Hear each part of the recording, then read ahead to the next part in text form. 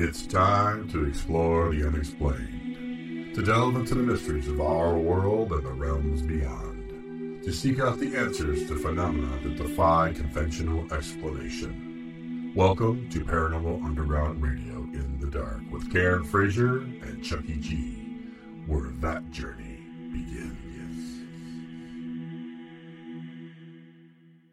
Good evening. Ow, right in the eyeball. Cheryl just poked me in the eye. Thanks very much. This is Paranormal Underground Radio in the Dark with your hosts, Karen Frazier and me, Chucky G. That was not very nice, poking me in the eyeball like that one. I'm trying to had it coming. Whoa, Nelly. Hello, everyone. I hope there's some listeners out there. Hello. Are you Chuck, out? Rob's in the chat room. Chuck is in rare form tonight. I don't know. Hello, Rob. How are you? Hello, cheerio. Well, there's nobody out there, so I can just do whatever I want because they're not listening. There are people out there. Don't say nobody. Rob's listening. Is there anyone out there? And what? Rob is listening, and we're going to have listeners on podcast.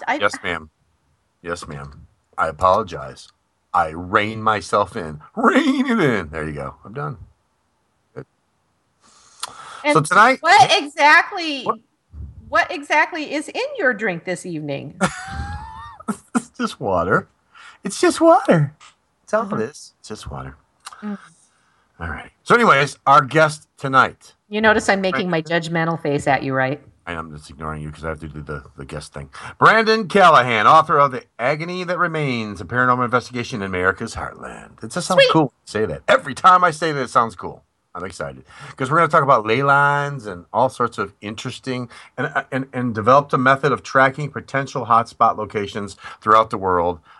I believe it has to do with ley lines, but I'm not sure. I will not be quoted on this because I am not Brandon. So we will ask him, but I want to know.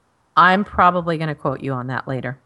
Thanks very much. Mm-hmm. So, how is Karen this evening? What is new in the life of Miss Frazier, Mrs.? The kid's home for a week, so I know. So I'm up in my studio space, which is his former bedroom, but he's been staying up here, and so there are piles of junk out everywhere. So like my good vibe is like he's harsh and my mellow man, but it is good to see him. Yeah, well, and I gave Sophie a haircut, my dog. I saw something about that on. The dog. Yeah, that didn't go well. It was an accident. So it's like the dog around with the one big just shaved piece on it, or did you kind of? Well, so no, I was she had like a couple of clumps of fur, and so I took the clippers and I was just going to try and get the clumps of fur, and then it just kind of got out of hand. And all the clumps started disappearing, is what you're saying? All of the fur started. All the fur. It's a bald dog running around. No. She has patches of hair. Oh, wow. So she kind of looks like a poodle when they do the shave thing where it's like a patch and then bald and then a patch. Yeah, not super attractive. Okay. Well, that's interesting. Live and learn. I suppose. Cheryl, is there anything new with you there, Miss Knight Wilson? No, Miss Knight Rider? I'm just boring. You're just boring? Why do you say that? You're not boring. Come on. Well, we're going to go see the new, oh God, I've already forgotten the title. Oh, you know that? Suicide Squad. Thank you, Chad. Yeah. But I've heard mixed things about it. Yeah. The reviews are horrible, and now Chad's really disappointed and doesn't want to see it. Oh, maybe you'll love it. Maybe. Yeah, the reviews on Batman and Superman, they were terrible. I watched it. I absolutely loved that movie. You did? You loved it? Movie. I loved it. Okay, we just watched it like a few days ago, and I'll tell you what, it was very confusing to me. Really? And I didn't even, at any given moment, it was all over. I didn't care for it. It was all over the place for me. We're going to go see the new Star Trek movie. What? Yeah, we're going to go see the new Star Trek. It's excellent. We saw the new Star Trek movie. It's excellent. I highly recommend it. Yeah, I love what he's been doing with the franchise. I just, it's been really good since, is it J.J. Abrams, right? Yes, it is. Yes. Yeah, and I like him anyway. I think that the stuff he does is really high quality. I loved Lost all those years Good ago. Yeah. I liked the monster one. Cloverfield. Cloverfield. I liked. Yes, I saw it. Believe it or not, I liked Cloverfield. Oh. And I've liked the Star Trek things. I think that he's.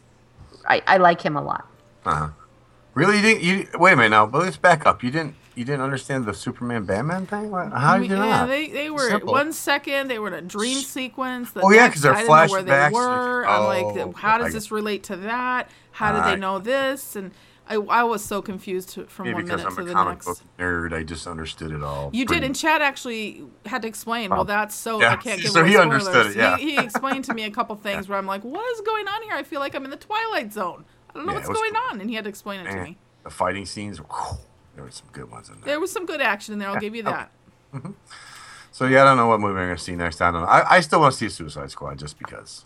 I have to see if you can't take other people's opinions because you never know. Chad just said. I'm sorry to interrupt.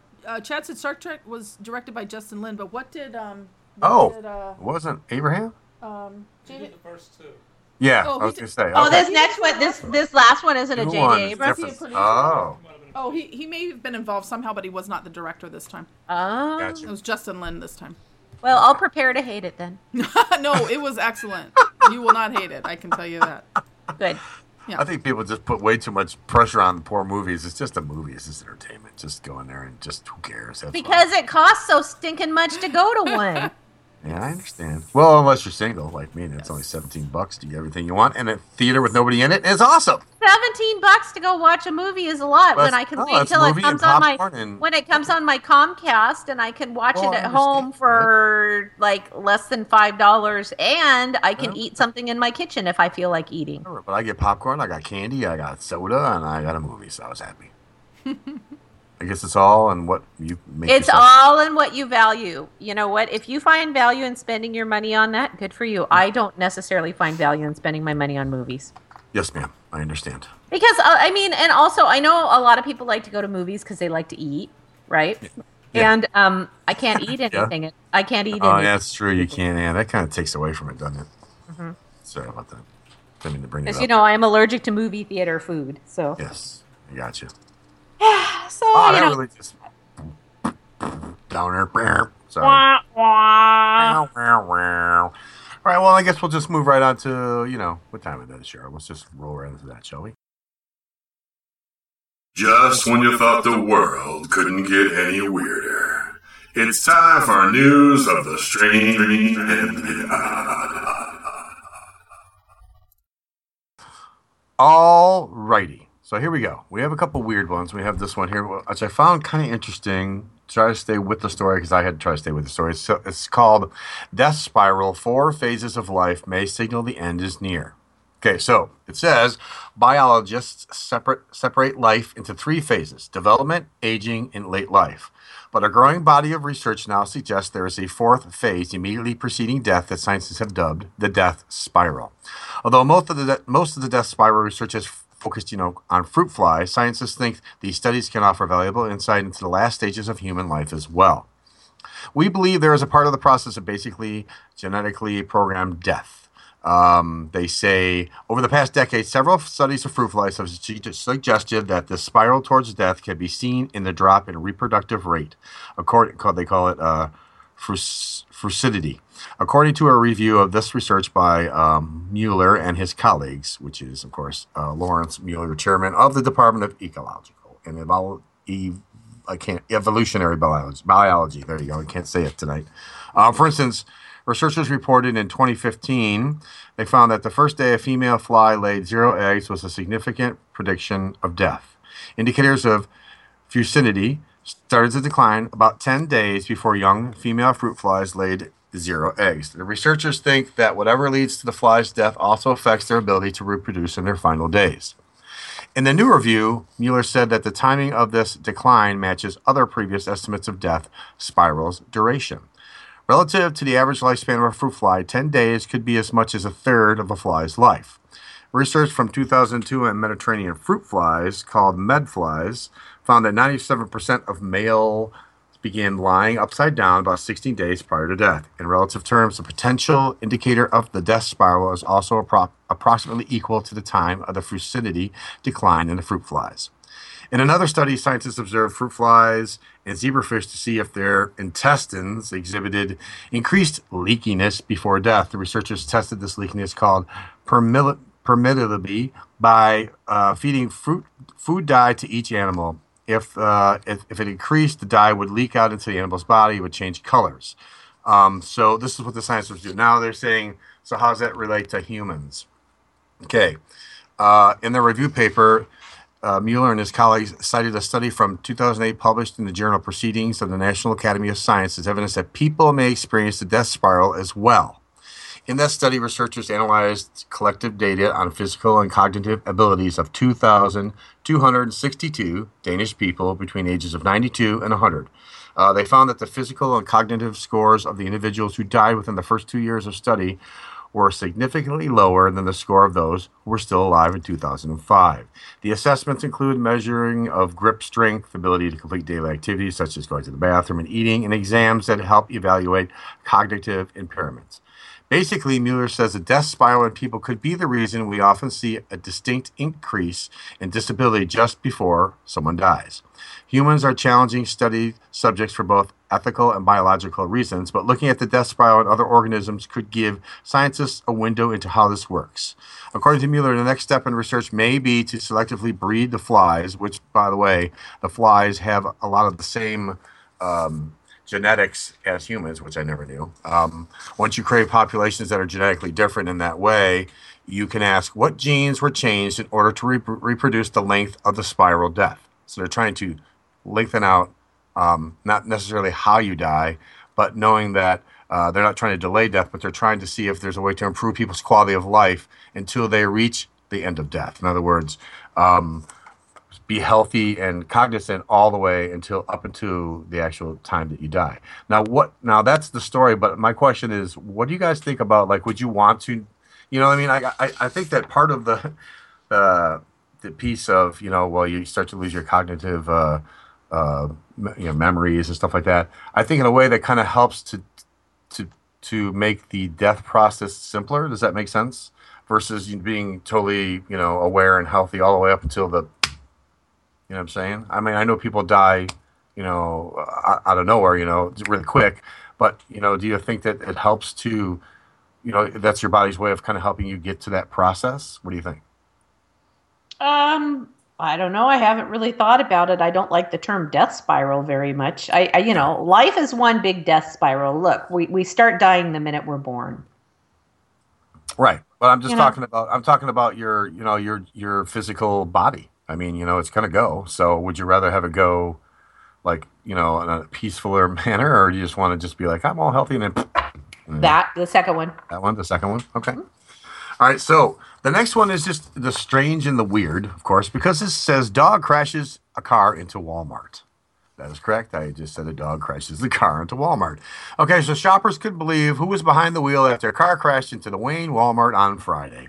A witness says WSAZ she was standing in front of the store when she noticed a car started moving from its parking space at the front of the lot in her direction. The woman says the car slowly moved straight towards her, and she at first guessed the driver was someone she knew who was messing with her. That is until she noticed the face of the driver was a dog. The woman got out of the way and the car crashed into the store. She says a second dog was in the passenger seat, and after the wreck, the dog somehow managed to roll the window down. The store paged the owner of the car, who turned out to be a woman that was described as looking to be in her late 70s. The car owner said she left the car running when she went into the store so the dogs could stay cool, and the dog had managed to get the car out of park. An employee with the store said the dogs were fine and there was minimal damage done to the building and the car. The Wayne County Sheriff's Department responded to the scene. The owner was able to drive the car home after the crash. Okay. And that's why you don't leave your dog alone in the car on a hot day. I know. It's like, I'm just going to leave the car running so that, they'll stay cool. And then, hello?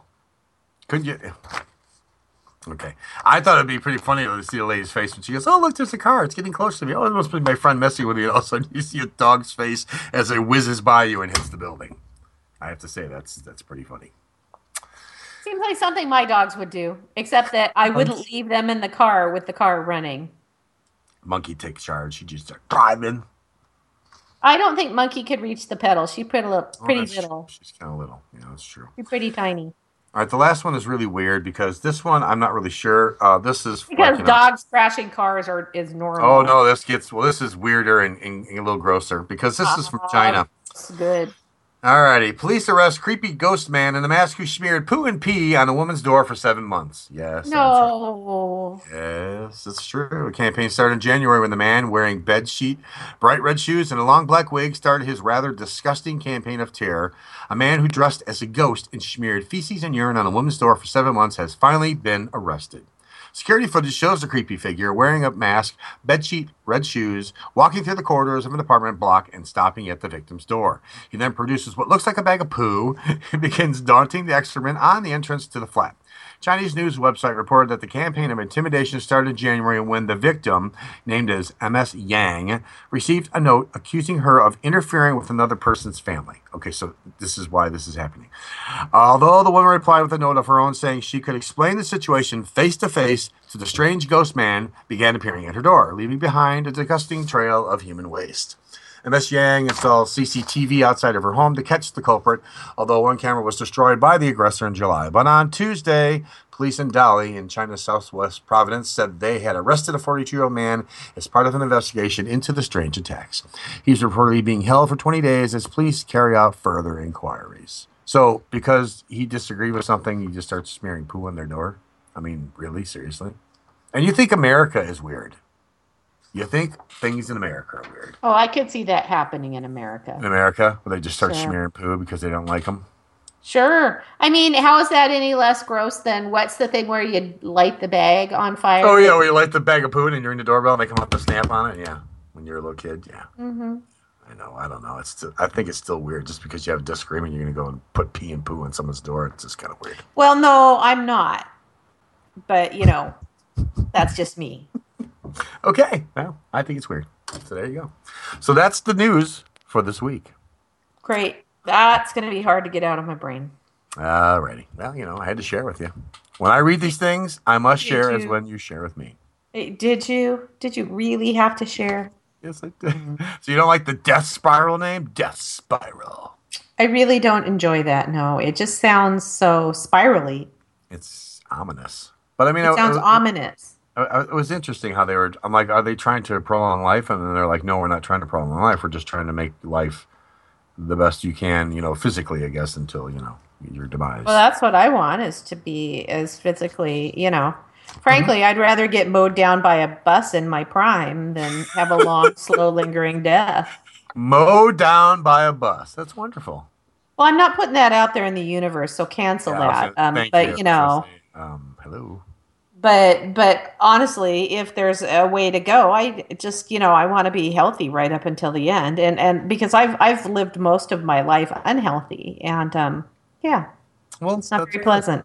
Is there any particular way you would not want to go? Because everybody says that one thing where they're like, this is not this way I don't want to go. And I mean, you don't really have a choice, but you know what I mean. Like me, it's fire. No fire. Mm-hmm. Boa constrictor. Whoa! I never saw that come. Boa, like wrapping you up and squeezing you to death or eating you. Also, murderous clown. Yeah. There's been a lot of that in the news lately. Weird clowns running around scaring people in their town. Cheryl? Well, there's just so many that have just popped into my head. I don't think I can beat boa constrictor, though. That one is frightening. That one I didn't see coming. I don't like that one at all. It's fire, so if Fire's you have fire or drowning. Drowning, fire. How about murderous clown? Murderous clown. Yeah. Karen, I think you've won. I think you've won the contest of bad ways that you don't want to die from. Well, wasn't there a show that was something like 101 Ways to Die or something, and it's all these terrible ways of dying. Yeah, that show was scary because you're like, all those things could happen. Yeah, I know. Yeah. It's like, thanks. I never thought about that, but now I will. Here's the thing. Once I die, I'm dead. It doesn't really matter how I got there. That's true. Good point. It's just the getting there I worry about. Yeah. Just I'm saying. That's what I'm saying. Yeah. It's all good because it'll be over quickly and I'll be dead. Especially if it's a murderous clown. Stabbing you with a popsicle stick. Those big squeaky red shoes. And the nose and the weird smile. Yeah, I know. That's weird how that's all been popping up in the news lately all over these different towns with these people dressed as clowns. I'm surprised one of them have gotten shot yet, so I'm not really... I haven't seen that. I haven't either. Yes. Yeah, that was just doing this story, and there was another one where they were like, because they were doing pranks where there were some prank ones, but there was somebody running around in a town. It's like, how do you not get shot or taken out somehow? You're scaring the crap out of something like that. So I don't know. Black-eyed kid. I would also not like to die by black-eyed kid. Yes. Although maybe I would. Maybe I would, because then I would know. Oh. As I was dying, I would think, "Oh my God, it's true." But like, what do they do to you? Like, how do they kill you? I don't know, because there's nobody who's ever talked that's been killed by a black-eyed kid. It could be horrible. And then we hear that she dies, and then I'm driving in this town, and then I say, "That looks like Karen." And there's this lady looks like Karen with black eyes, and she comes up to the car and says, "Let me in, let me in." Oh, that's it. I'd freak right there. Over. Death by me. That's how you. Is that how you don't want to die? Is Death by Karen? Yeah, Death by Karen Fraser. There you go. Nice. Beat that one. That's kind of like a murderous clown. I love the red nose. Well, unless you've been drinking, then it might be the red nose. So, just saying. There you go. So yeah, I'm excited to talk to this guy tonight about the ley lines and stuff. I really am, because we haven't had anybody. Yeah, that's gonna be interesting. Anything out before to talk about that? I don't remember. Maybe just in passing. I don't think we've ever devoted, much time to the subject, but it's very interesting. I'm ready. I am ready. Nice. I'm excited. Okay. Well, look, do we have people in the chat room yet? Is there anybody out there? There's a few people in the chat room. Of course, a few of them are us. That doesn't count. You guys, poor Rob. What is he? Choplifter? He's Rob. He's not Chopliver.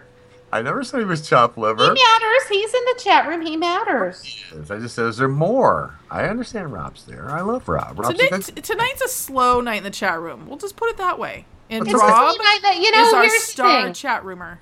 Here's the thing. People can catch up with the show on podcast. Yep. Yeah. They can or they can just come into the MixLR room anytime they want. Yep. And listen to the archived shows. That is true. Yep. And hopefully maybe soon we'll be all over. All over. I think it'd be great. That'd be awesome. Yeah, that would be. That's everybody wants to listen to what I have to say, I'm sure. Oh, well, there's other people on the radio that are, a lot weirder than us, so don't worry about it. Well, what if there's like a clown group that love listening to Karen? Like, that would be cool. The creepy clown group? I think it's probably the insane clown posse. They start sending her emails or pictures. Probably. You know who's probably a listener to this show? Who? Weird Al. Ooh.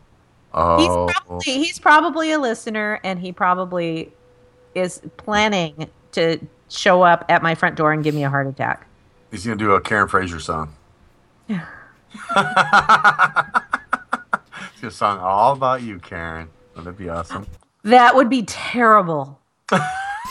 Just look on her face when I said that. That's okay. It'll be a good song. It's like white and nerdy. I like him. Creepy. Okay, there you go. Creepy. Weird Al, scary. No Weird Al songs on my iPod. All right. I have been informed it is no longer an iPod since it's on my phone. Oh. So I'm just supposed to call it on my iPhone or Apple Music now. I'm not supposed to call it an iPod. iPod. Okay. Apple Music. Gotcha. Okay. All right. Good. Yep. Apparently, I'm kind of a dork, and I call things the wrong thing. So there you go. Okay. All right. So let's go to break, shall we? Sure. I think this conversation is over. Okay. Over. All right. So stick around. You're listening to Paranormal Underground Radio in the dark on MixLR. We will be back with Brandon Callahan in a couple minutes. Hi, this is Cheryl Knight, editor for Paranormal Underground Magazine. And I'm Chad Wilson, Paranormal Underground Magazine's publisher. Every month, Paranormal Underground Magazine explores the unexplained by examining topics that range from haunted sites to ufology to cryptozoology. We also spotlight investigators and researchers who continue to pave the way in a field that seeks to answer some of life's most complex questions. If you want to read about topics like psychic phenomena, demonology, conspiracy theories, crystals and herbology, and much, much more, visit paranormalunderground.net and start exploring the unexplained today. Hey, great t-shirt. I've heard of that place. It's really supposed to be haunted. You wear such cool t-shirts. You must have been, to every haunted spot in the country? Well, not really. I'm a member of HauntedShirtClub.com. I get a great t-shirt from a different haunted place every month. along with an info card with photos and stories and more. I can hardly wait to open it every month. Wow, I have to check that out. HauntedShirtClub.com, right? Yep, that's it. Hey everyone, it's Karen Frazier, co-host of Paranormal Underground Radio in the Dark. Thanks for listening to the show. You've probably read my column in Paranormal Underground magazine. I write columns about energy healing, metaphysics, and also dream interpretation. But did you know I also am an author of multiple books about metaphysics and the paranormal? You can learn more about the books that I've written on my website, authorkarenfrazier.com. That's author Karen, Karen, Frazier, FRAZIER.com. My name is Darrell E. Berry, Jr., longtime practitioner, researcher, and explorer of things metaphysical, mystical, and cutting edge, and founder and director of Next Density, a research, education, and development effort for personal and thus global progress, transformation, and development. My current and upcoming books include Travel Far, Classes on A Course in Miracles, and Next Density. For my books and other writings, videos, interviews, public talks, and workshops, and to schedule for consultations, classes, and courses, visit DarrellEBerryJr.com or nextdensity.org. Next Density. Change yourself. Hey everyone, if you can't get enough of Paranormal Underground, then I've got good news for you. We're on social media. You can find us on Twitter, on Facebook, and I think even on MySpace, and nobody has a MySpace page anymore. So check out Paranormal Underground on your favorite social media site today.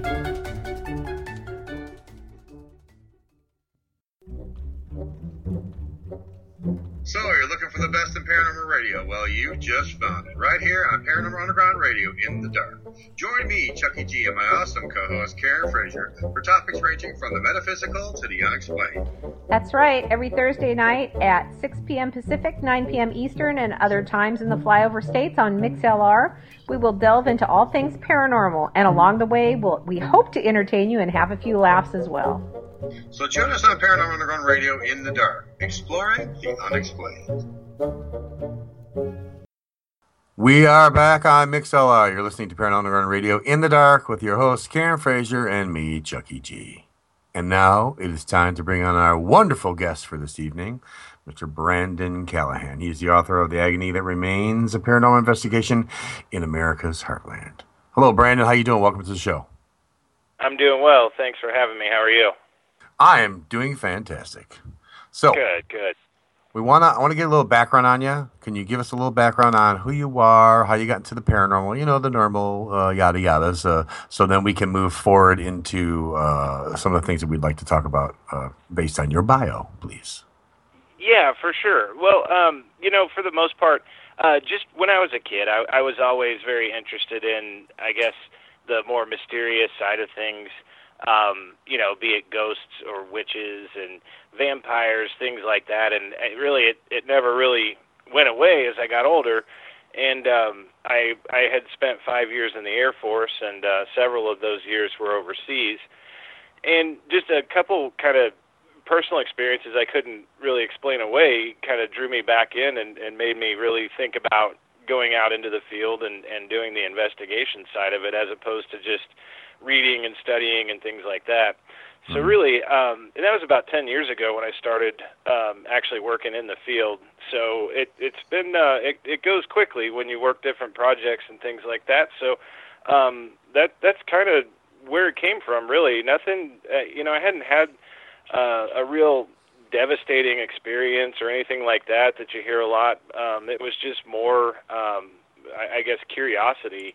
And just trying to go out there and see for myself anything that I could really find out. Mm-hmm. Well, you said you had a couple of personal experiences. What was some of the stuff that kind of made you question or wonder about it? Well, the one, I think probably the main thing that I had experienced, I was actually in Turkey, and we were exploring some old ruins over there. It had been an old Colosseum, and when we were exploring through there on a real hot day, as you can imagine, well into the 100-plus degrees in the middle of the summer, I was actually in the sunlight, and we were going down this old stairwell, which was still within the sun's range, and it actually got very cold, and I could actually see my breath as we were going down these stairs, and I kind of just froze. And within a few seconds, it kind of just went back to normal and very, very hot, and it was just something that made me feel really out of place. It was an uncomfortable feeling, and I just couldn't explain it. I couldn't figure it out, and it really kind of stuck with me. And so I carried that along with me, and when it came time for me to actually get out of the Air Force and I was coming home from overseas assignments, that's when I really decided that I'd like to get out into the field and really start doing some work. Mm-hmm. So when you decided to get into the field, I mean, did you start a team? Were you just part of a team? I mean, how did you get into, at first? Well, I decided that I was going to go ahead, and I had some ideas in my head as to how I wanted to approach it, and so that was done by myself. And as I put it together, I happened to work with a really good friend of mine at the time who had some field experience years back before the paranormal research really hit mainstream. And so he and I had a lot of discussions, and he ended up deciding that he'd like to work with me. And then my brother was also very interested in it, and so he decided the same. So we kind of just formed a team, and then along the way, we kind of picked up one other guy who is now kind of my right hand, and he's been working with us pretty much from the beginning. And so it kind of just came together, really. But I was pretty particular about the approach that I wanted to take. Because it was becoming so mainstream at the time, I wanted to make sure that we didn't really get caught up in a lot of the I guess publicity aspect and things like that. That was really kind of secondary. I wanted to focus more on developing theories and research, and I think for the most part we've really stuck to that over the years. Okay. So I saw one of the things that was on your bio about you developed a method of tracking potential hotspot locations throughout the world. Can you give me an idea of what that is and what it is and how you came about it? Yeah, absolutely. As a matter of fact, it ties really well into the new book. And it's basically the study of ley lines, which a lot of people are familiar with in name, but not necessarily in action. That would be me. Okay. And so what I was always very fascinated with that idea that there are these unseen and barely documented geographic lines that kind of map out different energy spots throughout the world wherever they intersect. Mm-hmm. And so I was able to find what having done a lot of research with it, I was able to find this program that allows me to overlay. It's not exact, because really an exact ley line map of the world is nearly impossible, if not impossible, to come by. Right. But I think with the vortex information that they had developed and being able to lay it over Google Earth, that has allowed me to use that as a pretty good method. And so what we do is we look for these intersecting points. Obviously, having just so much time, I've done a lot of the local stuff and things like that. But really, it's been pretty surefire. I've been able to find all kinds of different really outrageous cases and experiences and things of that nature by doing this method. And so for me, it kind of takes the requirement of knocking on doors and seeking out cases and spending money on famous haunted locations to investigate. For me, this is more of you're kind of going in blind and you're trusting the science aspect of it. And then you find the stories and you can develop it from there, and then you do your investigation and your research. And so for me, that's been something that that's kind of the route that I've been really working on for quite a few years now. Well, out of the, 10 years in the field, probably 7 of it have been really pursuing this particular type of case. Mm-hmm. That's a really unique approach. So ley lines are actually like a scientifically proven thing? Well, not necessarily. Depending on the culture, really. You can go in Europe, you can do research in England and Ireland, all over Europe, and you're going to find ley line ties thousands of years back. And people have also tied it into the Aztecs, where it would tie into their astronomy as well. Like, for example, you'll see something like Stonehenge actually sits on intersecting ley line points. And so you'll find a lot of these Indian burial grounds, a lot of these different types of markers, significant markers, and a lot of times you'll find mysterious things, like the Bermuda Triangle, for example. Okay. It sits right on one of the largest clusters of ley lines in the entire world. And so let's, it just kind of adds to the fact. Can we go back and kind of do ley lines 101 real quickly? Just for people like me who don't really, I mean, I know of them in name. I know their intersections. How do we know where they're there? How do we know where they are? That kind of thing. Well, that's part of the mystery of it, is the fact that they were developed and used in different types of religions throughout history as significant Earth energy locations. When you look at a ley line on a map, it looks like your typical latitude and longitude lines that you'll see on your regular map or globe, except they go in different directions. And so as you're looking at these lines, which are supposed to be, the intersecting points of these lines is supposed to be, in theory, and again, it's not proven, but in theory what it is it's an abundance of natural Earth energy. And so in a manner of speaking, what it can do, and again, this is theory development, is that these types of unexplained activity and everything can be heightened because of this excessive energy that's there, as opposed to, you're just in a random city or whatever the case might be. You're going to find your hauntings. You're going to find all that sort of thing. I mean, if you believe this sort of thing exists, you almost have to believe that it exists pretty much everywhere. Right. And so when it comes to the ley line research, what you're looking for is this heightened, like a lot of times you'll find locations with excessively high electromagnetic fields that are all around. You'll also find that a lot of reports that's when you get a lot of reports of these cryptids and things of that nature, alien encounters, UFOs. And so really the ley line itself is really just that. It's a theory, and where the intersecting points is where you're typically going to find, I guess, just a heightened level of this energy that a lot of investigators would say can cause or promote higher levels of paranormal activity. Okay, so are they regularly and evenly spaced like latitude and longitude? Yes, because what you're going to find, and the Bermuda Triangle is a good example, there is a certain number of these extremely large clusters where you would find, I want to say, please forgive me because I don't have it right in front of me. It's either 16 or 18 lines that are going to intersect right at one main location. And they spread out in all the different directions, and it is symmetrical. And you can trace those lines all the way around the globe, of course. And so they're going to eventually come back and re-intersect. Now, these big clusters, like the Bermuda Triangle, there's also one down in Mexico, just on the other side of the border. And these lines are going to shoot out in these different directions, and eventually they're going to intersect with one another. And so that's what I'm looking for in my reference, is where you're looking are for these the intersections. Points.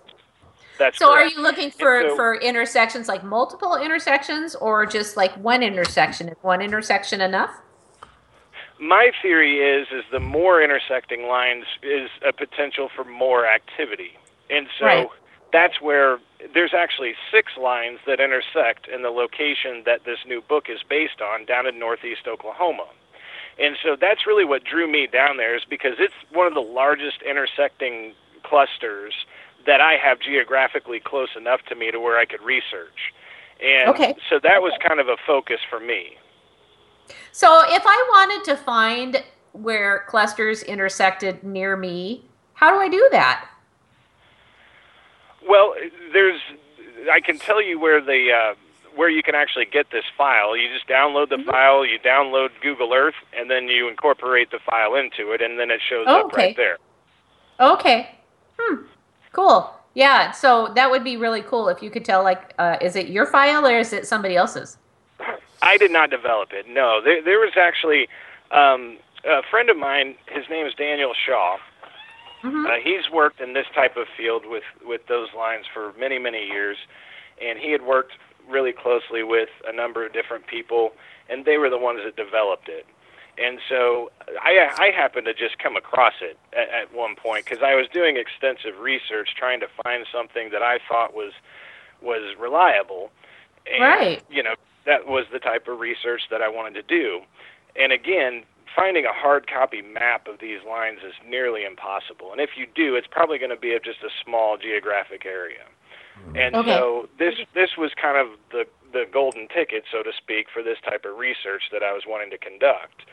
And so I just contacted them and made sure, you know, that they wanted to go ahead and pretty much allow me to go ahead and use this. And sure enough, they were very, very much for it.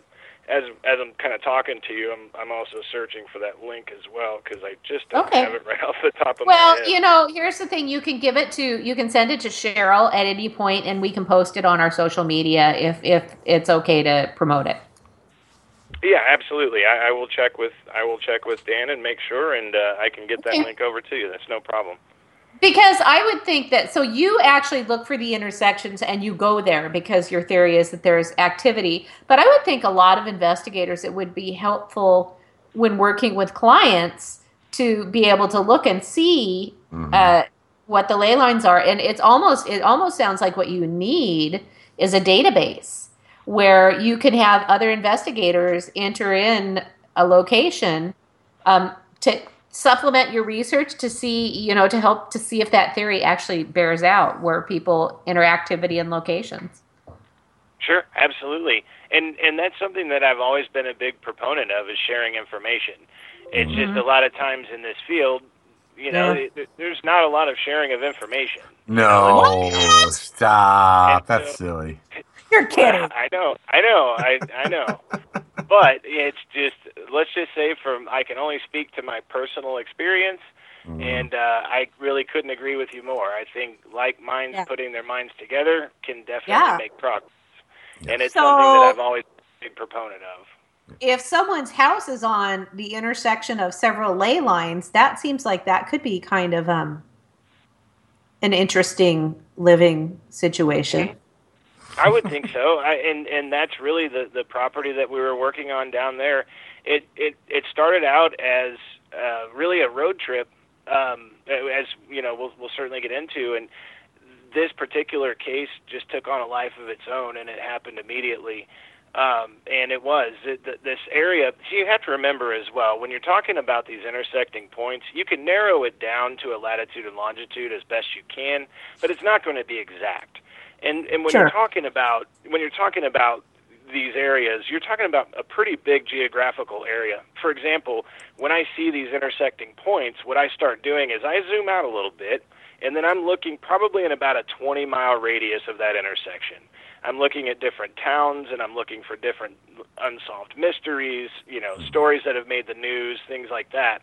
And so I actually have my own little database from each state that I've gone through, and I've taken note of 6 or 7 towns and cities that might be in and around these intersecting points. And that for me is just a good base to start my research as far as what I'm looking for. And so, but yeah, when you talk about these types of areas, I mean, this whole area of northeast Oklahoma is just incredible as far as the amount of reported activity all over the place. And really when history tied itself into this particular town that I was in, that was what really piqued my interest because it had a combination of this ley line research that I was doing and then this incredible historical event that really tied in as well. And so for me, it really all started to kind of build on itself. It was like the puzzle that put itself together. It was very cool. Well, and how cool is it when you have this idea or this theory And you kind of think, well, I don't know if this is going to work or not. And then you see it all start to fall into place. Well, it was amazing because, as I said, initially, this little trip we were going on, the idea of it was just to hit different locations. Our final destination was New Orleans, and so we were going to drive from Kansas City to New Orleans, and we were going to stop at different points along the way and just investigate some places and talk to the locals, because, of course, in every different town and area, you're going to get different talking points and stories about paranormal activity. Some places are really open to it. Some are very closed off. So what we were trying to do is just document all these different things. And it just so happened that this one area that I wanted to hit on our way down to New Orleans was in that corner of northeast Oklahoma because of that. And so that kind of gave me an excuse to start the research process. And again, that just kind of took on a life of its own. And so it was very cool. And ever since then, every time I've really pursued this ley line theory, it pays off in spades. Well, let's talk about this town in Oklahoma then. So you were on your way to New Orleans, and you stopped here. And correct. Tell us, if you can, where it is and what you would like to share about what you found. Absolutely. The town itself is called Tahlequah. Tahlequah is actually where in the historical aspect of this particular town, it is where the really notorious Trail of Tears ended. The Trail of Tears, just real brief overview, is when the U.S. government moved Native American tribes from their lands, mostly in the eastern coastal areas of the United States, and they walked them really halfway across the country. And this is where the Trail of Tears actually ended. And as I was doing more and more research on this, of course it became more and more heartbreaking, and it really drove me to really get this story out there, because the Trail of Tears is not something that's widely taught. It's not taught in schools for obvious reasons. It was basically another Holocaust is what it was. And the stories you hear from the Native Americans, even generations later, about the atrocities that occurred will break your heart, and it's infuriating. Now, when I was looking at the Trail of Tears itself, there were several different trails, but the one I was focused on started on the western border of North Carolina and worked its way over into Tahlequah, where it ended. And what it did, though, when I was looking at my map, is it basically followed one of these ley lines from point A to point B. It almost followed it exactly, which I thought was really significant. And again, it's one of those things where these different points, it's almost like this puzzle, these different pieces just keep falling into place. And so that was something very interesting to me. And so that was what really brought me down there. Now, I was actually working on private land owned by a couple of brothers who are of Cherokee Indian descent, and they grew up surrounded by all kinds of different, really unexplainable activity. To the point where I had to kind of stop. When we met them and they were walking us through and telling us about the things that they had experienced and the stories that were told locally, they were literally just about to blow my head open, because it was one thing after the other. It went from UFOs and alien encounters to Sasquatch to demons and witches and witchcraft, and you just go down the A through Z paranormal book, and it was like they were reading it page by page. It was crazy. Wow. And so what you do, of course, as an investigator, you have to stay objective, and you're not there to judge anybody's story, but at the same time, you are human, and you're going to say, wait a minute, so this, and this, and that's where we start. And so you kind of just take the approach of, I guess we have to expect the unexpected. And sure enough, the more often we went down there and the longer we were there, it was as though one thing after the other just kept happening. And each time it just reiterated their stories, and it was mind-blowing. It was one of these things that was very difficult to put into words. And there was so much activity. One of my more difficult, I guess, jobs was to make this concise and make it make sense when I'm telling this story in the book, which was a little bit of a task, because, again, there's just so much that was going on. And to try to find a source or try to find a reason, that was very difficult. And, I think we narrowed it down pretty well, but I think it would be nearly impossible to tell an exact reason for everything and whether or not it can ever stop. And it's one of those places that I honestly just think is very unique. It's a place unlike anywhere I've ever been, and I've been to a lot of different very active locations. This one held its own. It was on a whole different level of anything that I've ever experienced, for sure.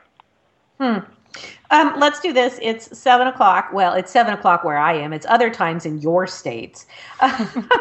But we need to take a break. So I want to keep talking about this.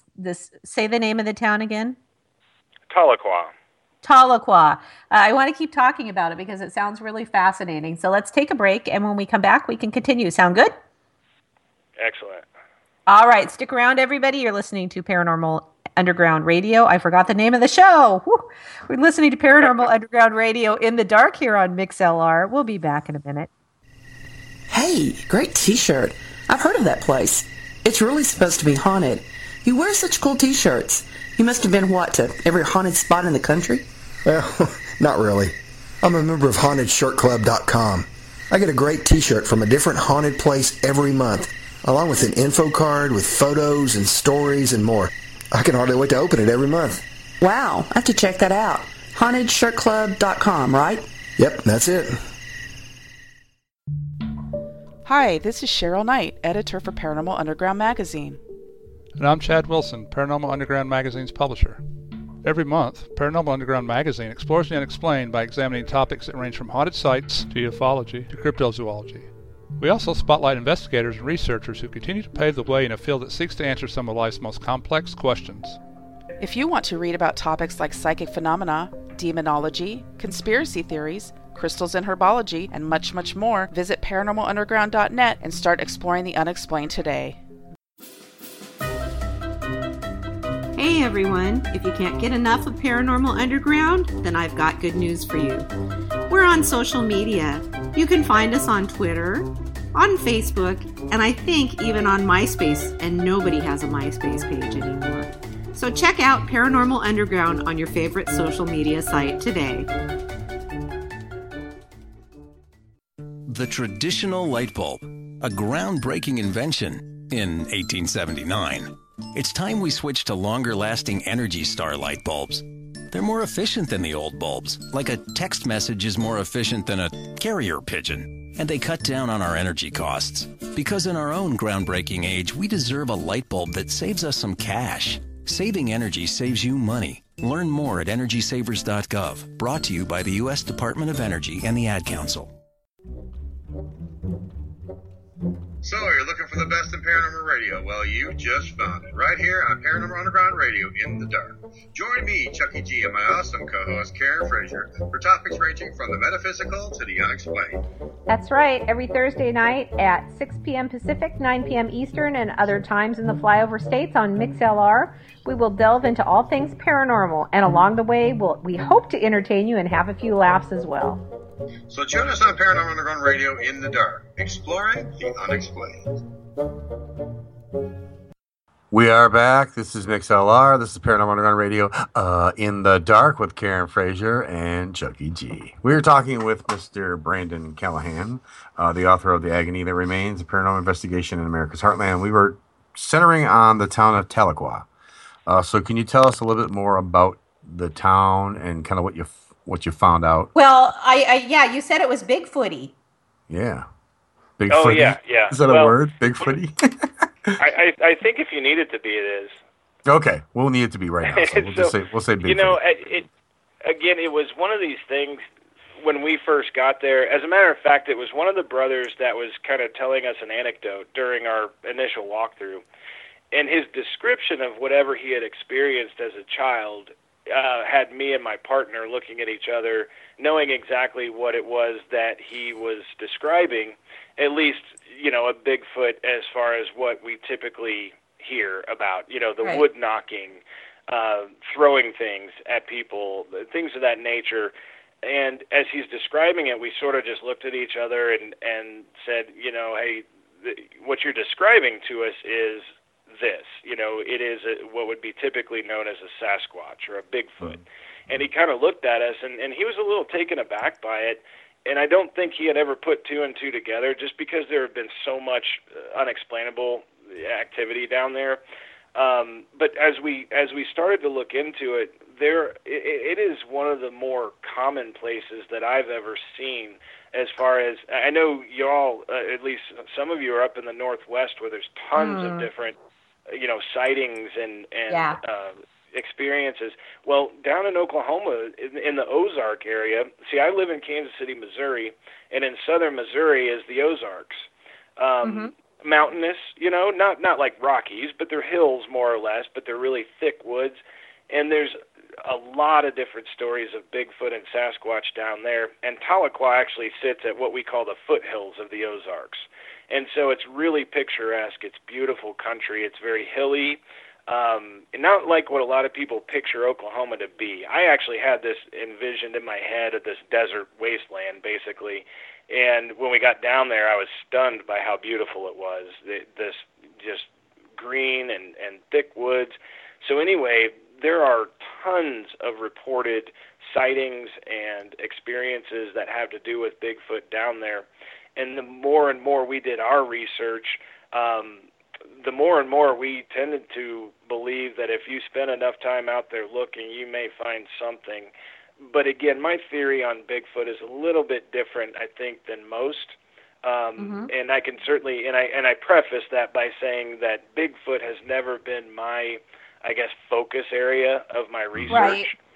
Right. I really had never done any research on Bigfoot other than reading stories because I thought it was fascinating. But I had never done any field research on them at all up until I went down there, and I just found reason to do it. And my theory is they're more of an interdimensional being than necessarily a physical being that is 24 hours a day, 7 days a week, living, functioning, and being active in our reality.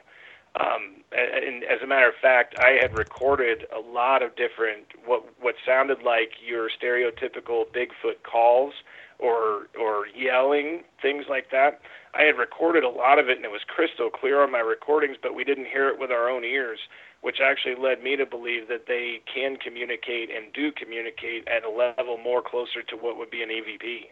I have one of those that's almost the exact same thing. Yeah, and it was very common. Yeah. It was crazy because we'd hear the wildlife. There were cows every now and again that would get stirred up, or you'd hear dogs. You'd hear all kinds of different wildlife, but nothing was even remotely close to what we would capture on these recordings. But never once did we hear it with our own ears real time, and it was definitely loud enough when we went back and replayed it to where it would have certainly been something we would have heard relatively easily. And then one of the more, I guess, hair-raising experiences that I had down there, there was this disembodied scream that occurred, but I don't know that I would equate that towards a Bigfoot or anything else for that matter. I mean, to be honest with you, it sounded more to me like what you and I might think if there's a banshee scream or something like that. It was so loud and it was powerful. It was the scariest thing that I've ever just heard on any investigation. That was just, I mean, everybody just stopped dead in their tracks, just totally frozen, knowing that we're very far from the next people. There weren't people just wandering on this property, and we made sure to check it very quickly when things like that would happen. But you start experiencing these things, and there's just a whole new level. The second you think, well, that's the coolest thing I've ever heard, or that's the coolest thing I've ever seen, then the next time we go down there, something completely different and more incredible happens. It was just that kind of place. It just had that different uniqueness to it. I've been to a place like that. I like those places. They certainly give you lots of things to research. So did you have any UFO activity? Because you said they had UFO stories too. Well, as I said, I was in the Air Force, and so, actually, and with the security clearance that I had while I was in the Air Force, I was pretty much allowed to see and read and hear and, whatever I needed to do. Now, I don't really get too specific into that for obvious reasons. However, I can say that personally, with my own eyes, I had never seen what I would classify to be a UFO. And let's remember, a UFO being the definition, an unidentified flying object. Doesn't necessarily mean it's a flying saucer. We're thinking, when I'm trying to debunk or I'm trying to classify something as whether it's a UFO, is it a satellite? Is it a plane? Is it a helicopter? All these things that are either man-made, something quote-unquote explainable. And the first night we were down there, I witnessed, for the first time in my life, what I would classify as something that I would definitely say would be a UFO. Now, we couldn't get it on camera because it was so high up in the atmosphere. Looked as though it was in space. I mean, anybody could have seen it probably from just about anywhere. It was that high. But at the rate of speed it was traveling, the constant light as opposed to any blinking light, and the movements, but the amount of sky that it covered within about a minute and a half, and the turns that occurred, and eventually it just made this meandering turn and elevated until it was just gone. But that was something that I had to classify in my own mind as a UFO because I just simply couldn't explain it. It couldn't have possibly been a satellite. They don't move nearly that fast. There's no planes that are going to be, number one, that high and have no blinking lights on them at all. And that agile, too. Exactly. You're not going to see that kind of ground covered and those kinds of maneuvers unless it's something else. And so that was something that I definitely experienced. Now, one other thing that actually became fairly, well, I wouldn't even say common, but almost just on command.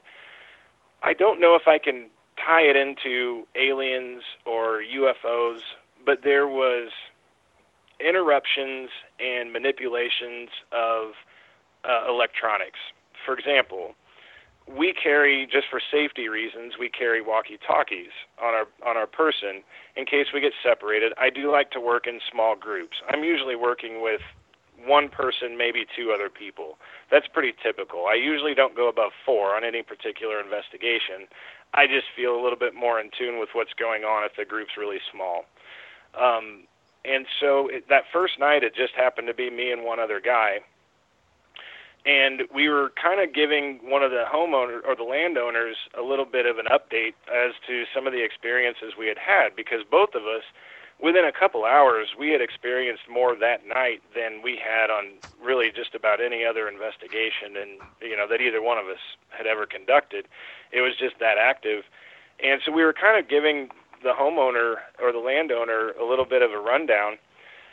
And as we were explaining that we had just seen what we thought to be a UFO up in the sky, we were just standing there, and all of a sudden our walkie-talkies triggered in as though somebody was calling in. Now, of course, we're on a very random frequency, and these walkie-talkies are only going to have a good line of sight of communication of about a mile, and we were about 2 miles from even the nearest highway, and line of sight there being so hilly is next to none. And so we couldn't have really had anybody knowing or understanding that we even had these things on us. Now, you can probably explain away like a glitch in the walkie or something like that might trigger it. Neither one of us had laid any hands on them at all that night. But what you can't really explain away is when there's a childlike voice that comes over one of them and says, "Help me." And that's exactly what had happened. And, of course, we stopped. We were stunned. We hadn't called out or asked any questions. And as we went on through the night, the walkie-talkies would just become more and more active. And then we had different voices coming through. Some of them were extremely aggressive. And at one point, I didn't touch the walkie-talkie. We were sitting in one of the houses with a lot of reported activity. And I actually just asked a question. I said, "Are you able to communicate with us through the walkie-talkie?" And within a couple seconds, a voice came over the walkie-talkie and said, "Yes, I can." Wow. I hope you got that on film or on audio. Oh, I had it 10 different ways, and every time I hear it still, it blows my mind. I cannot wrap my mind around it. As a matter of fact, that little instance, I don't know if it's going to be used, but there's actually going to be, I can't tell you all the details yet, but this fall there's going to be a new show that I actually worked with them, and they covered this story that the book is based on down there. So they had myself and one of the or a couple of the guys I work with. So we will actually be on one of their episodes, and we provided that to them because when we were filming, again, I can't really give away all of it, but let's just say that there were some interesting things that had happened after getting a lot of blank stares and maybe even hearing some whatevers mumbled. When things start happening exactly the way you explain it within minutes, it's pretty impressive, to say the least. Yeah. Go ahead, Chuck. No, I was going to say, well, now you were talking about the voices and stuff coming through the walkie-talkies and such. Was this the energies you were talking about? Maybe you said there were energies that had no fear, such as dark forces. Was this part of what you felt was that? Well, at first you have to take so many things into consideration because there's reports of demonic infestations and demonic activity. So you have to remember that in theory, demons can manifest themselves in many different ways. They can mimic people. They can appear as something innocent. There's a lot of different things we had to consider, because when you start seeing these things come through, and specifically one of the voices that was coming through the walkie was very aggressive. As a matter of fact, it sounded like this breathing. I don't know if I'm going to hurt your ears, but it was like like that, and it was very powerful and very, very aggressive. So again, whether or not it was alien in nature or demonic or your typical haunting, a ghost of some sort of a really powerful energy, it was nearly impossible to say. And I think in a lot of ways still is, because we don't have these definitive answers. That's exactly why we have to go out and still do more research, because we can't 100% factually answer a lot of these questions. And sometimes the occurrence leaves more questions than answers. And so when it came down to so many different stories being told to us from different angles, it was hard to say exactly what could be made of it. And the reason I mentioned in the first place the possibility of this activity with the walkies being possibly alien in nature is because other times when we've heard these things key on, we've actually heard what almost sounds like a sort of music or some sort of tone that's coming over the airwaves, almost like, I don't know if you've seen Close Encounters of the Third Kind, but it's very musical, and there's like this communication. And we heard similar things to it over the walkie-talkies, and it was just crazy. And so it makes you start asking these questions, like, do we have something like not of this world literally trying to, or possibly communicating with us?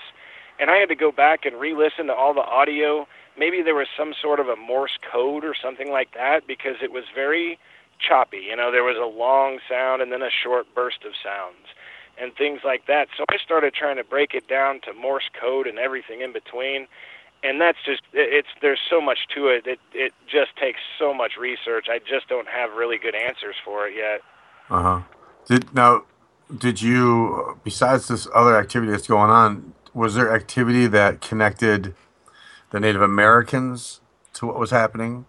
I mean, did you capture EVPs or things or visuals that had to do with the actual Trail of Tears, or at least the Native American? Okay. Yeah, absolutely. And as a matter of fact, within a few minutes of going into the house that first night, I had brought with me just kind of a cheat sheet of words or catchphrases that I had translated from English into traditional Cherokee. And every single time that I started using some of these phrases or words, one of my pieces of equipment is what's called an RT EVP. It's one of my favorite audio devices because I get a real-time playback in my ear on just a slight delay. And so when I ask a question, if I'm quiet, if there's a response, a lot of times I can hear it real time. And sure enough, within just a few minutes, and my name hadn't been used at all in the house. I hadn't introduced myself by name. Jeremiah hadn't used my name or anything. But within a couple minutes of me starting this interaction or this Q&A using some of these Cherokee words, I heard my name 3 different times, and it was very clear, and it kept getting more forceful. The third time I heard it just out of my right ear, which was just from, I was standing in the kitchen of this house, and it was from the living room area. And as I looked over into the living room, I saw this black mass shadow, just as it was described for us earlier in the day. It moved across an open front door and blacked everything out. It was about 3 feet tall, and it came across the living room, and then it shot towards me, and then it just disappeared right as it hit basically the doorway between the living room and the kitchen, right where I was standing. Wow. And so, yeah, and it seemed to really kind of kick up this odd behavior and activity when we started using the Cherokee words. It sounds like poltergeist activity, wouldn't you say? I mean, some of it. The movement of things, objects. Absolutely, because, you know, you're talking about physical objects, you're talking about manipulation of objects, you know, voices being thrown, just all kinds of different. As a matter of fact, we had also heard this growling sort of sound, but it sounded like mechanical. It was almost like an angry robot dog that was growling at us. And again, it wasn't anything like what you've ever heard. You can just do your best to describe it, I think. And until you hear it and experience it, it's hard to wrap your mind around. That's probably the most difficult thing about this particular book, and I can't wait for everybody to read it. But I'm also well prepared for you've got to be kidding me. You know what I'm saying? Because it really goes and goes and goes, and I was trying to wrap my brain around one thing, and then something totally different and off the wall would happen, and so trying to relay that again in a sensible way was kind of a task, you know, without making it sound just so over the top. I mean, you know, people are going to call me crazy, and they call any investigator crazy, and that's perfectly fine. I'm not out there. My job is not to convince you that this stuff exists. That's not my job. My job is to write a story that you might find entertaining, and I hope to educate some people as well along the way. And so, you know, I could take the criticisms, but at the same time, I try to tell the story exactly as it happened. Now, it says that there was a family that had been actually driven off. So was there someone that like lived on this land, and then was kind of like there was just so much stuff they got pushed off, and that's how it. Well, a lot of people had left that particular property over the years. I think where they were indicating the people driven from their lands was more closely tied to the original Trail of Tears, where, of course, these generations upon generations of Native Americans that lived prosperously and happily here before the immigrants and the pilgrims and before America was established, basically. Right. Yes. And really, the government in this horrific tragedy took it upon themselves to take the short-sighted approach and really disregard the people that probably should have been held on a pedestal for us, because they knew the land and they knew what the land could provide. They knew, you know, they were spiritual, but they weren't Christian. Right. And so, just like today, differences tear people apart, and differences put people on the defensive. And it led to this extraordinary tragedy back then, which I think in some ways still hasn't been really dealt with. I still feel like, personally, I feel a debt, and I feel, because I mean, I do have Native American heritage in my blood. It's generations ago, but it's always been a source of pride for me as far as I love reading about Native American culture, and I love experiencing all that they have to offer. And so this particular case to me was like a dream. You know, I've Right. said it in the past that an investigator can go out and investigate for 20 years and maybe not come across a story or a case like this. I mean, I knew from the get-go how lucky I was to have found this place. So did you bring? I mean, what kind of tech did you bring out to like if we're talking ley lines, we're talking the activity that's going on, you know, as far as like EMF, electromagnetic frequencies, this kind of stuff. I mean, the stuff had to be off the charts compared to the norm. You know, oddly enough, I think where it comes to the EMF levels, where the measurement of the EMF, I don't know that you're necessarily, like we were talking about, when we're looking in these probably 10 to 20 mile radiuses, it's not going to be constant and definite everywhere you go. As a matter of fact, this particular property had very flat levels of EMF on it. I mean, we were at 0.0 on everything. And so when we started getting spikes or we started getting responses, that actually seemed to us to be a little bit more, I guess, relevant. Because, you know, if you're not getting anything and you've checked the place, there's only a very little part of this property that even had power. Right. And so you're not getting a lot of interruptions. Like you walk through someone's house, you've got microwaves, you've got refrigerators, televisions. It wasn't really like that out here. We were pretty much in the middle of nowhere. And so when we started seeing these... Yeah, I just meant like on a Earth basis, you know, because you have EMF that's within the ground, you know. I mean, they use it for growing gardens and stuff like that, projecting energy. Well, and what you're probably going to need to determine that, whether, let's say, for example, this particular area in and around Tahlequah, if that's going to be in abundance, that would be at a higher level than, let's just say, you know, where you're at, if you're not on these intersecting lines. I'd say you're probably going to need a little bit better scientific measurement equipment than I can really afford. I don't know that a K2 meter or your typical EMF detector, you're not really going to get solid answers on that. Now, one thing that we were able to do is we were able to secure, because we had been told about part of this, part of the legend, I guess, of this property is there was a lot of unmarked graves all over the property. And I actually had one of my close partners has he's a medium. You know, he tells me his feelings on a place without knowing anything about it, and then I try to see whether or not what he tells me makes sense. Right. Now, oddly enough, he had actually pointed out when I was walking him through the property, he had pointed out some real specific locations throughout the property that he actually felt could have actually been unmarked graves. Now, we were able to secure, and again, this may come up here this fall, as what we were able to secure was ground-penetrating radar equipment. And in these exact locations, almost to the foot, were anomalies on almost every single spot that he pointed out. And we weren't able to dig as of yet, but we're waiting on approval. But he was even, the GPR guy that was running the equipment was even telling us the depth, and several of them were right at 6 feet, which is not normal for piping and things like that. And the size of them, as he was marking off these plots, they were almost exactly what you would think would be grave-sized plots, and they're 6 feet deep. And so, again, we try to incorporate science, and we try to incorporate the mediumship and the psychic aspect as well. And we try to do everything we can to see if they all tie themselves together and mesh. And then I believe that strengthens the original theory.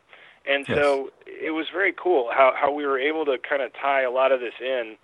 And so for me, that was a major development, and it was just something that I couldn't typically afford out of my own pocket. I mean, all the cost, equipment, and travel and everything else has always come out of my pocket.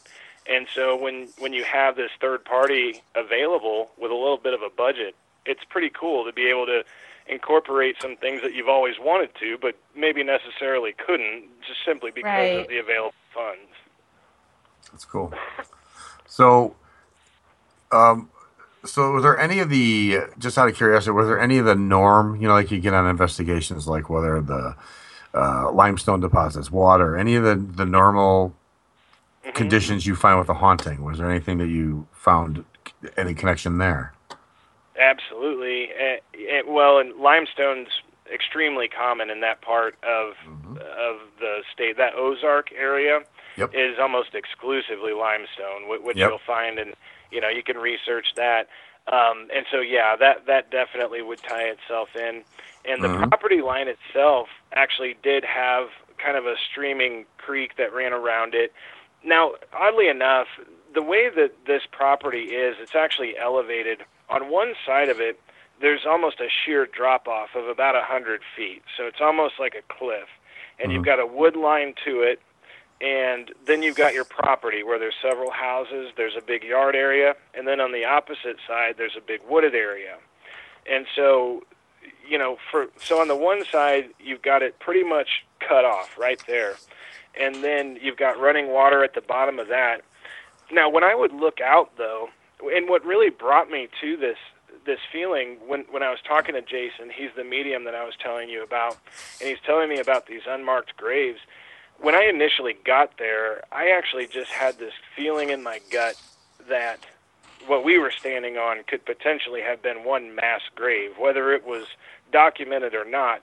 You have to remember, a lot of times, just from our perspective, a lot of times we have a tendency to think of the land we're standing on as the United States of America, not the fact that this land has been there just as long, if not longer, than land overseas. I mean, this land has had things happen that have been undocumented for thousands of years. And so I felt like as we looked out, there's this big field across the way, and I almost just had this feeling that it was a battleground. I couldn't tell you why. I just had this kind of intuition. And sure enough, the brothers started showing me all these relics that they would find. They find arrowheads everywhere, spearheads, things like that have been just all over the place.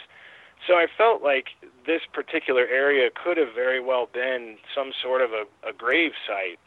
And which could, of course, in our theory as investigators, kind of say, well, if you're building on top of a mass grave, and if there is paranormal activity, chances are pretty good you're going to run across some of that. Desecrating a graveyard of any kind is kind of the no-no. Nobody needs to be doing that. And it happens all the time, though, because, again, a lot of these places just aren't documented, and we have no idea until the structure is already standing. That's why you find brand-new houses that are as haunted as can be, not just the old ones that look like they're falling down. Warehouses and skyscrapers have all kinds of different unexplained activity, and a lot of times it can have to do with where they're built. Well, this place sounds like just kind of the perfect storm of everything. You've got the limestone, you've got the water, you've got the ley lines, you've got the buried dead that are unmarked. I mean, what doesn't it? Which cliche doesn't it have? You know what I mean? Right. Well, let me throw one more cliche on top of that. Okay. Unbeknownst to me, in all my years growing up and living in the Midwest, I only know of one fault line, and that is one that is running right near the St. Louis area, which would be on the opposite side of the state of Missouri. Anyway, apparently there's a pretty substantial fault line that's going to run right through Tulsa, Oklahoma, and Wichita, Kansas, kind of in that area. And as a matter of fact, during one of our investigations, we were in one of the houses, and you have to understand this particular house is an absolute safety hazard in and of itself. But as we were investigating, there was an earthquake, and I actually thought the place was coming down on top of us at the time. And so you can add that into the mix of potential additional energy. When you're talking about energy that's coming from a fault line, you can't even put that into words. I mean, the amount of energy that a fault can actually put out is staggering. It's unlike anything that you can even imagine. And so that was kind of put on top of it too. And so you're right, it was like the perfect storm. It was just one of these places that it is so unique. And as crazy as a lot of the stories sound, I've personally experienced many of them. So yeah, it's been a pretty wild ride. I've been going down there for almost 6 years now.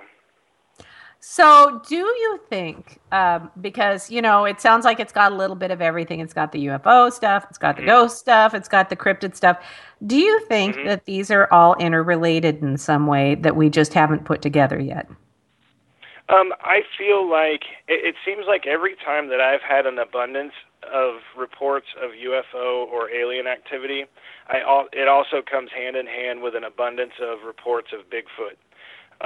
Again, being up in the Northwest, I'm sure you're very familiar with a lot of this because, there's been movies made about alien activity and that nature. Yeah, we have both. Yeah. Yeah, and so you're talking about aliens going hand in hand with Bigfoot, and you know what? Both always seem to tie into somehow Native American culture. And so they seem like they're polar opposites. You think about this advanced technology of these aliens out there somewhere, and then you think about, in some instances, kind of the more, I guess, primitive or earthly beliefs and functionality of the cultures of Native Americans, but then they tie themselves so closely together, that is staggering. And then you're talking about this mythical creature that's out there in the woods or, whatever it might be. It does seem like they all sort of tie themselves together.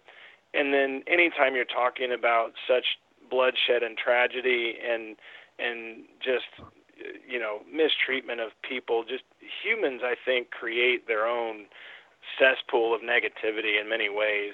And and I think that amount of negativity certainly can kind of manifest itself in these sometimes negative ways, which could lead to that, paranormal activity, demons, and things of that nature. And we haven't even really discussed it much, but something that was very common with Native Americans way back was a type of voodoo and good and bad medicine. You're talking about some very powerful spiritual stuff there, and there was all of that tied in. As a matter of fact, in one of our investigations, I just happened to come across an actual voodoo doll. And of course, not even stopping to think, I find myself holding said voodoo doll, and then I look at my buddy and I said, I probably shouldn't be touching this, should I? Probably not, no. Right. Well, that was after the fact. And so anyway, that was just yet another thing that was brought in. And so we had to really take every angle and research as best we can and try to come up with some sort of understanding as to what's happening, why, and how. And it was very mind-boggling. It was a difficult thing to do for sure. Yeah, Chad wants to know if instead of ETs, could they possibly be related to like the Fae or Earth spirits or things like that? Again, I'm going to start sounding like a broken record here. It's funny you mentioned that. As a matter of fact, little people are very commonly referred to down there. They're very aggressive, and they're closely tied in with the stories you'll hear of leprechauns and little people, things of that nature, and from the European aspect. And I found it's odd. My last name's Callahan, so I've got a lot of Irish in me. And a lot of the Irish fable and fairy tales and things like that I had heard growing up, being very closely, I've always just had this great interest in the Irish history and things of that nature. But a lot of it is so similar to what the Cherokee would teach and talk about. And so sure enough, we come across basically what would be the equivalent of your North American leprechaun. And they're nasty little things. They are. I've heard that. And a lot of people will say that they're demonic in nature, and but you get these stories about people being physically assaulted, and these things being very menacing. They'll cause accidents and things of that nature that really can't be explained very easily. And so we started experiencing all these things, and it really gave a lot of validity to some of the stories we were being told. So, yeah, I mean, like I said, as you bring everything up, I feel almost silly saying, yep, there was that, and then, yep, there was that. But that's how I felt. I felt like they were literally just reading word for word from a book of the paranormal, saying, that's crazy. Yeah, that's crazy. Yeah, it really was. Well, so is your book available on Kindle? It will be, yes. As the official release date is this coming Monday, actually, August 8th. But my understanding is a lot of people already have them. Amazon, Barnes & Noble, all the different major outlets will have it. And then, of course, my first book, that's not as quite an expansive tale, so to speak. That was just a case that we worked in a private residence several years ago. That's also available. It's The House Where Evil Lurks. I think we've actually talked about that one a couple years ago. But yeah, The Agony That Remains, it's going to be widely available. You can order it now, and yes, I do believe you can get it. I think as of Monday, you can get it on Kindle. Okay, so The Agony That Remains, and what was the name of the other one? The House Where Evil Lurks. That was my The House Where Evil Lurks. And anything else you'd like to shamelessly self-promote here before we let you go? You know, for the most part, a lot of people ask me how to get in touch with me. The best thing, I've got my author page on Facebook. I don't have a functioning website as of yet, but it's facebook.com/Callahan Author. That's CALLAHAN. And so you can always get me there. I try to monitor it pretty closely. I chat with a lot of people. This weekend, I've got an appearance at the Kansas City Paranormal Conference that's coming up. So if any of the listeners are in the Kansas City area, I'm speaking on Saturday and Sunday. So I don't do a lot of conferences, but being that it's a hometown thing, I've got a lot of the hometown pride. So I thought it'd be a fun time, and so we've got that going on this weekend. And then, like I said, keep your eye out on both Discovery and Travel channels this fall. There's going to be some new, very cool stuff coming you guys' way. And at that point, you know, like I said, I'm pretty easy to find on Facebook. That's the best way to really get in touch with me. Great. Well, fascinating story, and I'll be first in line for your new book. Excellent. I appreciate it. Yeah, thanks for coming on the show. And you know, when you got another book, you get back in touch. And I love your theory with the ley lines. I hope so too. Well, I thank you guys for your time, and definitely thanks for having me on. I really appreciate it. Yeah, thank you, Brandon. All right, have a good night. All right, you too. Bye. All right, there he goes, guys. Brandon Callahan. Check out his book. It sounds really, really interesting to me, doesn't it?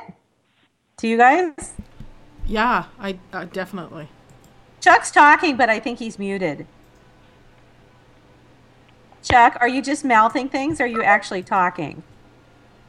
Oh, for heaven's sake. He's trying to talk, but he's messing. No, he's messing with me. Are you messing with me? Not if you're messing. No, he's not messing. Oh, he's really not messing with you. He can't talk. Oh, well, I don't know what to tell you, Chuck. I can hear background noise. Oh, there you are. My mouse locked up, and I couldn't, because I was muted because the dogs were here and you were talking. So then I went to do it, and it's like the thing wouldn't move. So I got it though. We're okay.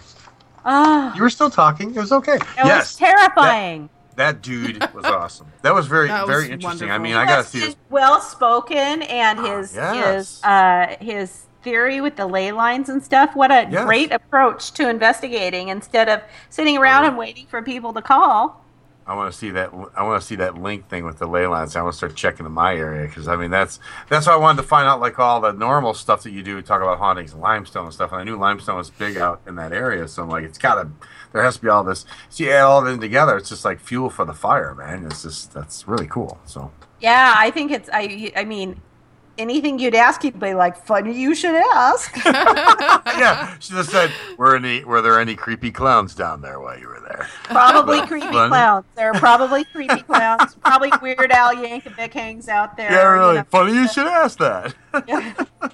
He's in concert tonight. Yeah, I know. That's crazy. Yeah. Oh, well. Okay, so Cheryl, I'm looking in the chat room, and I see that there's Brandon's picture, and then there's a picture of a gentleman with an owl. Yes, there is. That would be our guest next week. And the owl or the gentleman? The actual gentleman. I don't know if the owl is going to make a guest appearance, but I think it's just the gentleman in the picture. It's Ken Gerhard, and I hope I'm pronouncing his last name. Do you guys know how to pronounce his last name? Am I saying it right? I think that's right. Gerhard. We'll have to find that out. Ken Gerhard. He is a cryptozoologist, and he has a new book out, relatively new. It's called A Menagerie of Mysterious Beasts. Thanks for correcting that. Yeah. And he was wrong one. He was a lot of fun the last time he was on, although I did lay awake at night with my eyes wide open. So we had a little taste of the cryptids tonight, and we're going to have some more, and that's exciting. Full blown. It is exciting. I love it. It's going to be interesting. I know. So do you suppose the owl is related to the cryptids somehow? I don't think so, but I don't. Maybe he also appears to be wearing a uniform. Well, we'll ask. Maybe he was volunteering Chuck, at the zoo. I don't know. I don't know. Chuck, I've got to tell you, I think you need to stop making fun of Cheryl and I when we sound like Muppets. We're women. Sometimes we sound like Muppets. It happens. I think it's adorable. I'm not making fun of you. It's cute. Have you noticed that Chuck makes fun of us every week because one of us sounds like a Muppet at least once or twice during I don't know the why they show. keep thinking I'm making fun of them, people. I just think it's adorable, so I just mimic it. Right, That's all it is. You just wish you could be this adorable. Yeah. Hello, this is Paranormal Radio. Eat the dog with Chuck G. You need to work on your Muppet voice. Yes, you do. It's just not authentic. I could do Kermit the Frog, right? Kermit the Frog here. See? That's actually pretty good. Really good, actually. Can you do the Aflac duck? Aflac. There you go. Kinda. That's not bad. Kinda. I can do Popeye. See, you can do Popeye. You can do all sorts of stuff. I'm talented. Multi-talented. You are. You're probably too talented for this radio show. I don't know. Too much talent. So, Cheryl. Yeah, yes. Ken is going to be next week. That's August 11th.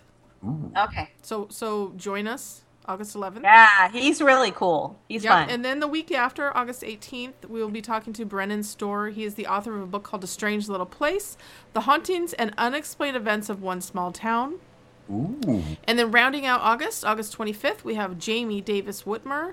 And we're going to be talking to her about a pretty interesting topic, and that is America's Most Haunted Hotels. And she wrote a book about it. Nice. And I'm really interested in this subject because I like give to you go places to stay. At haunted hotels. So I'm really looking forward to that. Haunted hotel. Yes. And then you have released a new issue of the magazine. Yeah, that we have our most recent issue is at paranormalunderground.net or madcloud.com. And it's full of all sorts of good stuff. And we have, if you haven't ever heard of it, well, there may be a new listener out there. We have haunted sites. We talk about haunted sites in the magazine. We talk about UFO mysteries. We talk about haunted history. We talk about Muppets? We talk about metaphysical stuff. Unfortunately, we don't cover Muppets, but hey, you never know. Never say never. We cover all sorts of things. We cover dream interpretation. There's a whole lot of topics. I can't go through them all right now, but I think you'll find them very interesting. I think it would be fine if you wanted to go through everyone right now. We're trying to fill time. We're trying to fill time, aren't we? We do cover the psychic side. We cover pretty much every little angle. I was just teasing you. We sometimes do cryptozoology, not every issue, but sometimes we do that. We also do crystals and herbology sometimes. You have cool covers. You have cool covers. Oh, yeah. Coming up, we're going to have a feature on, we usually do an investigator spotlight. I have never been on the cover of the magazine. No, but Chuck has. I have. Oh, that's right, with the team. Chuck, you were on the cover. You know, I think Karen and I ought to be on the cover as the radio show hosts. Do you see my hurt face? It's not out of the question. It could happen. You know, do you see my hurt face? I can make that happen. I think you should make that happen. I have some influence. Just give you a look like, oh my God, let's make that happen. Chuck has been on the cover, but not me. Was in the Dark Investigation? Remember? I don't care. Here's the thing. I'm really just here as a space filler. You know, I've been with the show for so long, nobody knows what to do anymore. So they just, oh God, that's right. Like the guy that's worked for the place for 1,000 years, and so he sits in the office upstairs and he doesn't really do anything but shuffle papers and stuff. I think I might be that guy at Paranormal Underground. No, stop. No, you're not that guy. You're not that guy. That's how much help I am, though. Also, just kind of a little. I'm not going to give a lot of specifics, but we're going to be doing some things with the format of the show starting in September. Yep, or fire me. We're getting rid of Chuck because no, come on, no, Chuck is still going to be with us for now. And you better behave, Chuck. Wow, did you hear that, people? Oh, thanks. Okay, continue. But anyway, one of the things that we really want to do is we really want to start. I just think that starting in September, we should call it the Year of the Listener. We want to start really involving our listeners in the show. Look, we've done this show for 303 or so now, and we want to start involving our listeners and readers and just bring you some new segments and kind of freshen things up. We're still going to have the same fabulous guests that we have because the guest interviews are kind of the heart and soul of the show. But we would like you, our listeners, to maybe hang out with us every once in a while, too. So we have lots of things we're talking about doing that might involve you, the listeners. Sweet. That's right. And September's my birthday's in September, so this is cool. It's like a whole new thing. I'll be older. Oh God, well, never mind about that part. But it'll be stuff. Age is just a number, Chucky G. That's right. Yeah, that's what they say. That's right. Mm-hmm. That's right. Young at heart. All right. Yep. Yeah. Sometimes he's young at heart, and sometimes he says, "I'm old. I'm setting my ways." So. That's just depends on. You see, it just depends on when you catch him and what you're accusing him of, really. Yeah, probably that's true too. There's probably a lot of it. All right, she knows really well. That's really kind of creepy. It's funny, huh? So thanks to our guest Brandon Callahan, and thanks to awesome. our listeners, and to you guys. Thank you, everybody, for listening to Paranormal Underground Radio in the Dark. We will be back next week, 6 p.m. Pacific, 9 p.m. Eastern, other times in the flyover states. Thank you for listening, and have a good week. Good night. Good night. Good night. If you'd like to be a guest on Paranormal Underground Radio in the Dark, email us at editor@paranormalunderground.net. And until next week, remember this. If something looks out of place or doesn't feel quite right, it could just be something paranormal.